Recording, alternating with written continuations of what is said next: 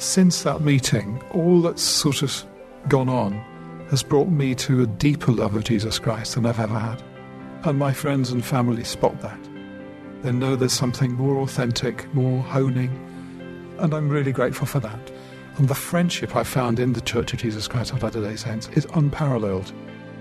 And that's not to demean my own Anglican community at all. Well, I'm still an Anglican partly because of the love that I've actually seen in ordinary people of the Church of England. But I must say that, well, actually, I owe them the debt of honour to actually share what I found, the pearl of great price, pearl of greatest price. Because it's about longing. I long for the day when the Roman Catholic and the Orthodox, and the Methodist and Anglican and Protestant churches come to appreciate the tenderness, the glory, the kindness of the latter-day revelation, of the restored community. This is Sarah Jane Weaver, Executive Editor of the Church News, welcoming you to the Church News Podcast.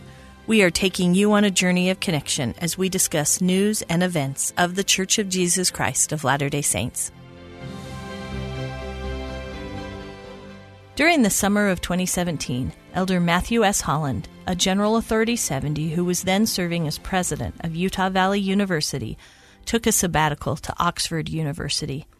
Amid the charm and character of English architecture, in a place where the educational tradition dates back to the late 11th century, he noticed the word chaplain written on an office door. Behind the door was Reverend Dr. Andrew Teal, a chaplain who became his friend.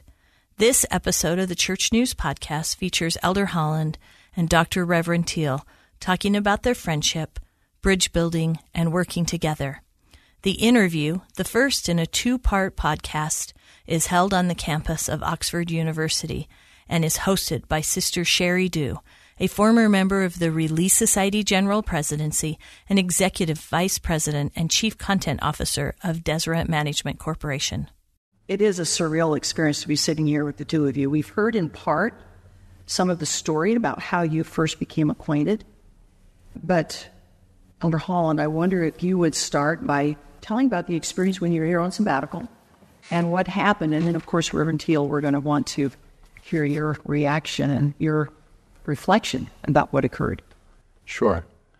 Well, I was taking a much-needed break from my university duties and thought I had sort of died and gone to heaven to be posted here at Oxford with time to read and think and reflect and write.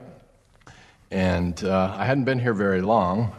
Was making my way one day to the dining hall and noticed a door, and it said chaplain. It was labeled in some fashion that way, and I thought, well, here's a man of God, I presume, on this campus. And I was very intrigued by that because I had been at a state university where you have to be very, very careful about the way you mix the religious life and the academic life. We tried to do some things at Utah Valley University. We'd started a reflection center, a place for prayer and meditation, which was, even that was a little testing of the boundaries in the state system. So I'd always been interested, and it was so refreshing to see an official religious office on a university campus.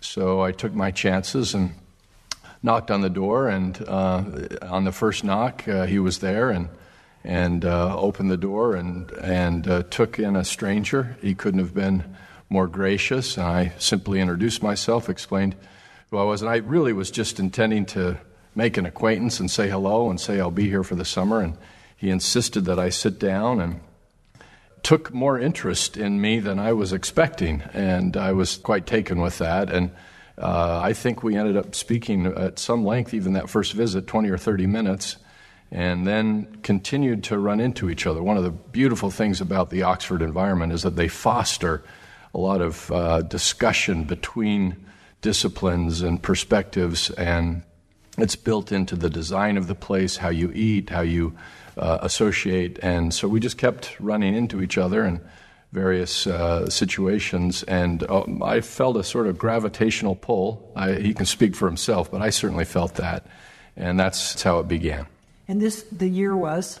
2017. 2017. Yeah. So Reverend Dr. Teal, what's your reflection about that?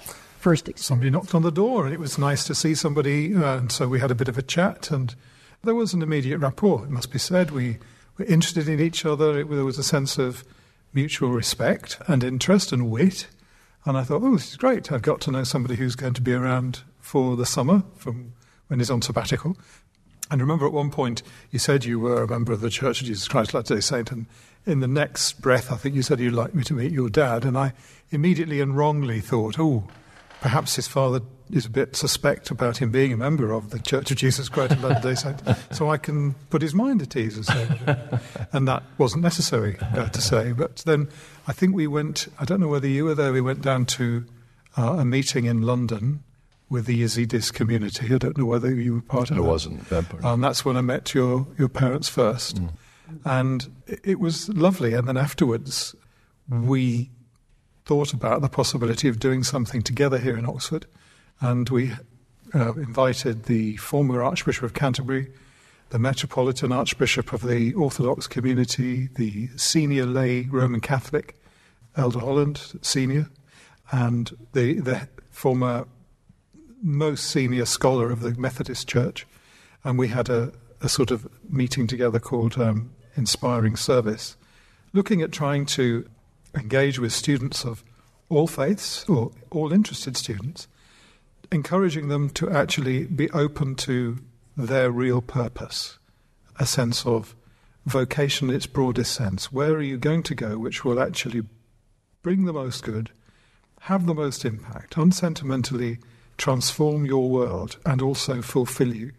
And so that was how we looked at trying to inspire a sense of service, because one of the things of Oxford is it's very difficult to get in, and with that can come some sense of superiority, and what we wanted to do was to encourage people to find the grace of serving, and I think that was a really important meeting. As part of that, we had a meal afterwards, a banquet where you have the great and the good of the city and the political world and the university. But we also opened the doors to people who lived on our streets, made available the showers and got some clothes so that people wouldn't feel embarrassed. And I sat with them in the great hall. The wine was served, but obviously not to the Latter-day Saint community. And I felt it was really important to sit there and not to drink. It was almost as if that was my first real awareness of the power of the word of wisdom. Simply exercising your agency not to reach out and take for yourself what you can can be an act of grace if you're sitting with people for whom that would be a tremendous temptation. And afterwards, because I have promised to keep the word of wisdom, it's not just about keeping promises, although that is the most important thing. If you make a promise, you keep it. It's the nearest thing to a covenant, and I'm grateful for this friendship, which has led me to an awareness that actually what we do in our worldly life has to be inviting other people to grace and to use their agency properly. So that was a big turning point for me, our friendship, and everything that followed on from that. Prior to the connection where you got acquainted and then that led to some of the things that you just described, Reverend, what was your association with or awareness of the Church of Jesus Christ of Latter-day Saints? And when you start talking about the word wisdom, when did that come into play? At what point? Beforehand, my only connection really with the church was that a friend of mine, when I was an undergraduate, got baptized. And I went to his baptism in Birmingham. And he was a really nice man. And I remember thinking, gosh, these people are really gracious. They're really kind and welcoming. And there was no defensiveness at all. But after that, of course, in a sense, life moves fast. And I didn't really have a connection with the church again until Matt knocked on the door. And that was the beginning of a beautiful friendship.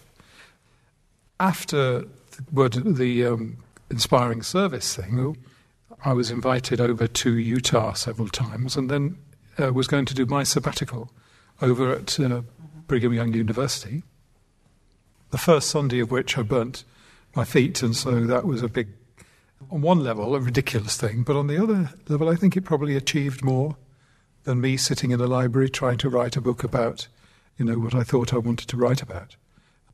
And before I went over to BYU, you have to sign an honour code, And I thought, well, I will sign this and make this promise in the presence of my ward in Oxford. I say my ward. Clearly, it's not my ward, but I look after a convent, and I do a song mass for them first thing on a Sunday morning, and then there's evensong in here at the evening for first chaplain here. But in the middle, I go to the first ward, the Oxford ward of the Church of Jesus Christ of Latter-day Saints. I started to do that after inspiring service, and I've been doing it for years now, most Sundays. So I thought it's the nearest thing to a covenant with the Church that I can make, because clearly, as an Anglican priest in holy orders, I can't be rebaptized, and I don't think until I can do no other, I think I've got to sort of tread this path. But I can make a public covenant and a public promise, which was the BYU Honour Code. But looking at that, I thought, well, this is based on the word of wisdom, plus all the sartorial elegance of shaving. And so I made that promise then and have kept it since, because I just think it's really important. If you make a promise, you keep that promise. And if that's the nearest thing to a covenant with the Church of Jesus Christ of Latter-day Saints, my friends, which I love, I can read and do read the Book of Mormon, Doctrine and Covenants, a Pearl of Great Price daily, but this is a more important public thing, so I don't want to break that. That's now, in a funny sort of way, it was never my besetting sin, as we say in the Western Church. Alcohol didn't really have a hold on me. I didn't smoke. But it strikes me as really important to recognize that, yes, I will not drink of the wine until the kingdom. I will not drink alcohol again until kingdom comes, because I think it's really important to sort of have that constant fasting, really, as a non-member of the Church, because it's about longing. I long for the day when the Roman Catholic and the Orthodox and the Methodist and Anglican and Protestant churches come to appreciate the tenderness, the glory, the kindness of the latter-day revelation, of the restored community. And Sunday by Sunday, seeing how there is this wonderful axis, really, between authority of the apostles and the prophet and Scripture and the rules of the Church, and there's this wonderful horizontal axis too, where people have personal revelation and come and share things with great emotion. And that's a really inspiring place to be. And this last Sunday we were blessed to have Elder Gong with us at Oxford. He just called in, which was caused a great deal of excitement, as you might imagine. And it was just in that fast and testimony meeting. Here it was a sort of, to understand as an outsider what the theology of the Church of Jesus Christ of Latter-day Saints is. It just struck me, of course, it's a theological sociology. It's about the society, the nature of the redeemed, the restored church, where you have both a tremendous respect and embrace of people. It moves me to tears when we have some people who come and speak, and they perhaps have got very little in the way of the world. They perhaps have got mental, physical handicap. They spend the week being told what to do by other people, and at fast and testimony meeting, they can speak and find themselves listened to by the people of God. I find that so... It breaks my heart because of its beauty. And you see, these are the people who will reach out and be patient and be understanding. And I want the rest of the churches to see and to know that. That's a beautiful reflection. Over Holland, now, you have many friends of other faiths. Yes. And Reverend Teal, you do as well. What do you think it was that sparked this friendship in perhaps a unique way? And then part two of the question, if I may, because it may bleed together. Have you learned, or are you learning things from this friendship that feel distinctive and feel unique? Sure.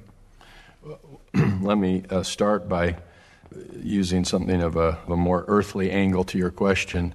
You've heard Reverend Teal, the pastor, the theologian here, but he mentioned something about the wit and the humor that we enjoy. One of our favorite family stories now is he makes reference to when he came to Provo and had this very unfortunate accident with his feet that got burned and turned out to be very serious. Actually ended up cutting short his stay so that he could get full and proper care for it. And there was a moment there where this was a very serious situation.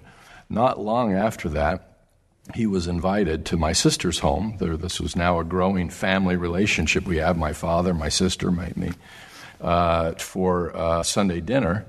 And the choice of meat that night that my brother-in-law is famous for preparing are burnt ends.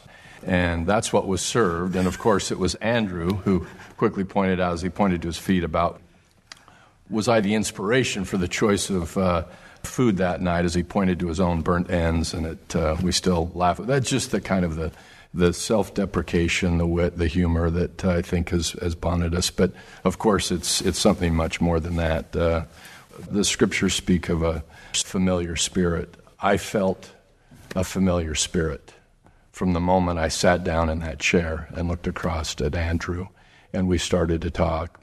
And when I say he took an interest in me more than I was expecting, he was, as he is with everybody, and he truly is from the royals of the earth to the servants of the world. He takes a personal and direct interest in people. But it wasn't just that he took an interest in me personally. He was genuinely curious about theology, even just a brief moment that we got talking about the Book of Mormon, I think, on our very first conversation. There was something theologically that linked us. There was something in terms of our just personal friendship that linked us. And it felt like something that was not new. Absolutely. And it's just built from there. And as I said, spread to friends of friends and grown every day. One of the things that has been wonderful to share with my family, who's here with us today, actually, that my children love Andrew. They came home from that first dinner saying, "Dad, we'd like to spend more time with him." And for my children, for myself even, to see such faith, such devotion, such individual agency and great use of that agency in and across another tradition. He's just such an example par excellence of that. It's opened up my world even more so to the need to have friendships across all traditions and all faiths, especially at the time of the world that we live in today. I think there's a need for people of faith, people who still, as we see the kind of embers of a Christian civilization really fading away, it's more important than ever to unite with people of genuine and deep theistic faith and come together to talk and to unite, to worship, to disagree when we disagree, but to do so with love and understanding. And I felt an immediate rapport and a commitment to do that kind of thing in Andrew. It made me think when we met, and then certainly when I met your dad and your mum. And there was a moment outside when they came to speak at the university church here in the university. And I can remember the moment palpably. This is not like meeting somebody for the first time. It's like a wonderful meeting again. Now that sounds spooky or ridiculous, and I make no claim about personal revelation or anything else, but I just knew that in a sense, just as the Lord, before he formed us in the womb, he knew us. Before we were formed in the womb, we knew each other. I think that's what gives friendship that real sense of spark and unpredictability, because in a sense we are rooted in our Heavenly Father's eternal love. And we have agreed, and sometimes we wish, did I really agree to this? But come into this mortal world to bring his love and his power back to people who have smeared it or lost it, or have, through pain or through what life has done to them, lost it. And I find that there was a moment, there's another person of blessed memory, Anne Madsen. We met each other and we used to ring each other once a week. There was that similar sense in which this isn't a new friendship. This is picking up something mystical and eternal. So who am I?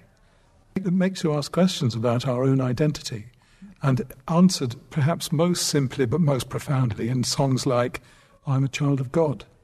Simple. We don't need to have to know the temperature of hell or the furniture of heaven, but we do need to know that. And I think that's one of the things that I've loved about our friendships, and also about seeing we have missionaries here in Oxford and they come in here, they were here this week playing the piano. That mission that they've got, that they can find on their England-London mission, the energy and the identity of who they are. And it's Dave Checketts and Deborah Checketts, when they were here as president of that mission.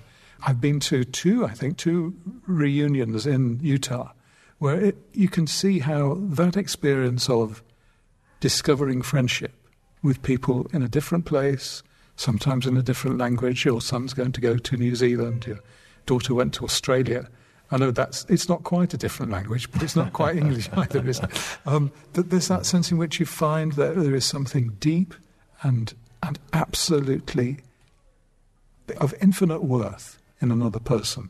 And I think that's what friendship is like, this moment of blossoming that shows that actually it's not just you, it's not just your parents or your children or our friends, but the whole world. We are all really deeply united. And I think that's helped me to understand why the church spends such a great deal of money and energy doing ancestry research. That's right. That's right. It's already been remarked, but I will add it was more than just a passing comment when I said you need to meet my father. There was something about that initial conversation where I just sensed something needed to happen here. That Andrew Teal, the great Oxford don and theologian, needed to meet Elder Jeffrey R. Holland, and that there would be purpose. I knew they would enjoy each other. I knew they would like each other, but I felt there was some greater purpose in that. And as it was, that was the next great development, I think, in the relationship, because very shortly after this, I came home and I went on a mission to North Carolina. I wasn't in a position to correspond and keep up a very regular level of activity, being so busy with a mission, but that's when Andrew and my father really connected and did some very important things here and then over there, and it felt like, again, there was an important and specific purpose for that to happen. That was a feeling that came to me in that very first conversation. And Reverend Teal, building on that, what was your experience when you met Elder Jeffrey R. Holland? I think, as I said, it was almost as if this was meeting somebody I'd known all my being. It was a reunion. It was a reunion. Yeah. Is that fair to say? Yeah, absolutely fair to say. And crazy from a humanist perspective to say. Never met him before in your life. But there is a real sense in which actually the respect with which I hold him and his family and the love, it's not just respect as a sort of distant thing. This is no trifling matter, but has come to be what I believe to be my very life, that my purpose while I'm here is to try to do by all means to bring together, to reconcile the people of God. And this has fed it. This has been like the banquet of life, which has given me that purpose. And I will keep on searching for how to do that, however it works out. And I won't give up on that, just as I can't give up on the promises I made that day in Ward.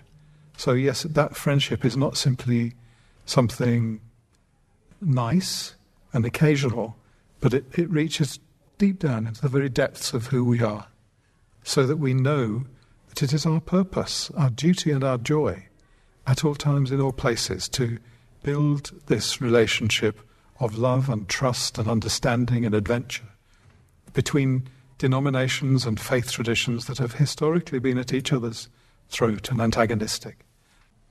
It's really good that we went to see the convent where I was, and it's nice to know that in fact what I've been talking to the sisters is really sunk in.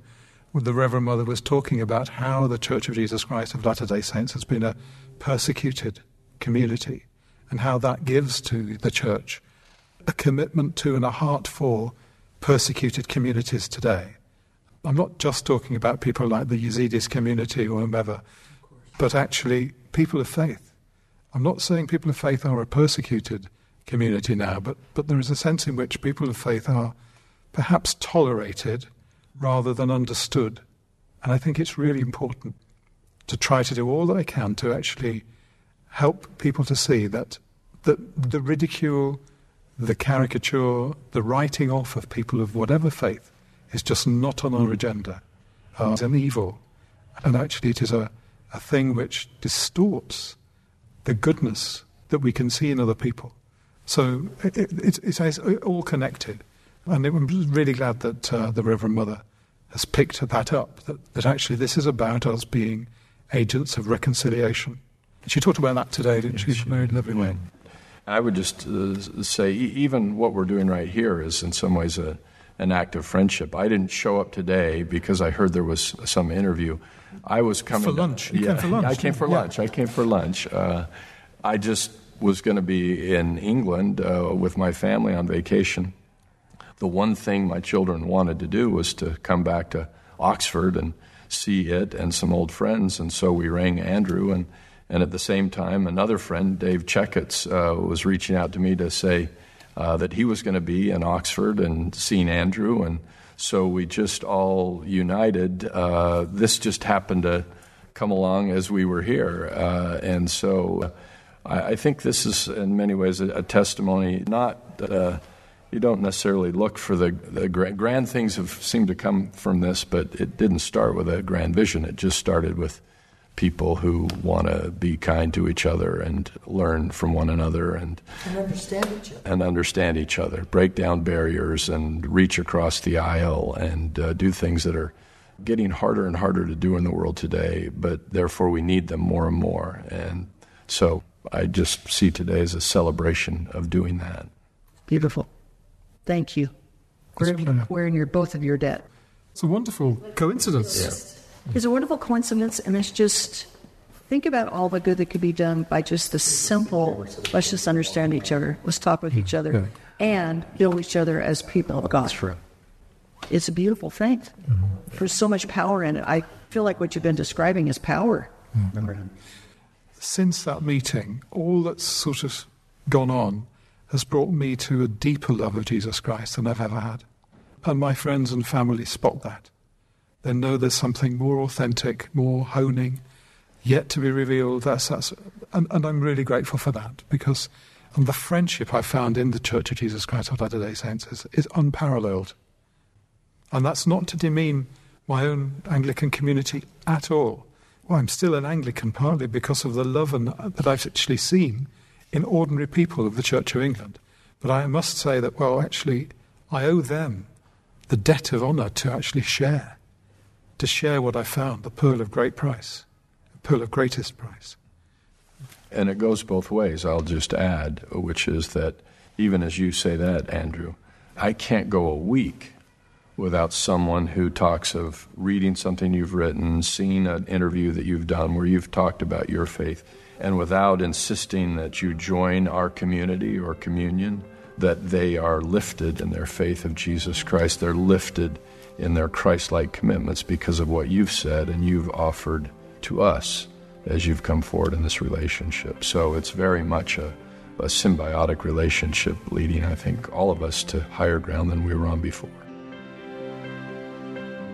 Please join us next time as we continue a Church News Podcast conversation with Reverend Dr. Andrew Teal.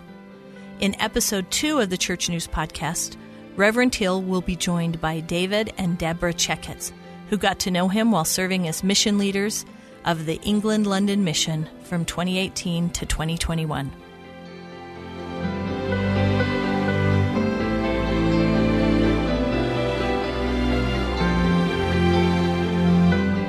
You have been listening to the Church News Podcast. I'm your host, Church News Executive Editor Sarah Jane Weaver. I hope you have learned something today about the Church of Jesus Christ of Latter-day Saints by peering with me through the Church News window. Please remember to subscribe, rate, and review this podcast so it can be accessible to more people. And if you enjoyed the messages we shared today, please make sure you share the podcast with others. Thanks to our guests, my producer, Kellyanne Halverson, and others who make this podcast possible. Join us every week for a new episode. Find us on your favorite podcasting channels or with other news and updates on the church on thechurchnews.com.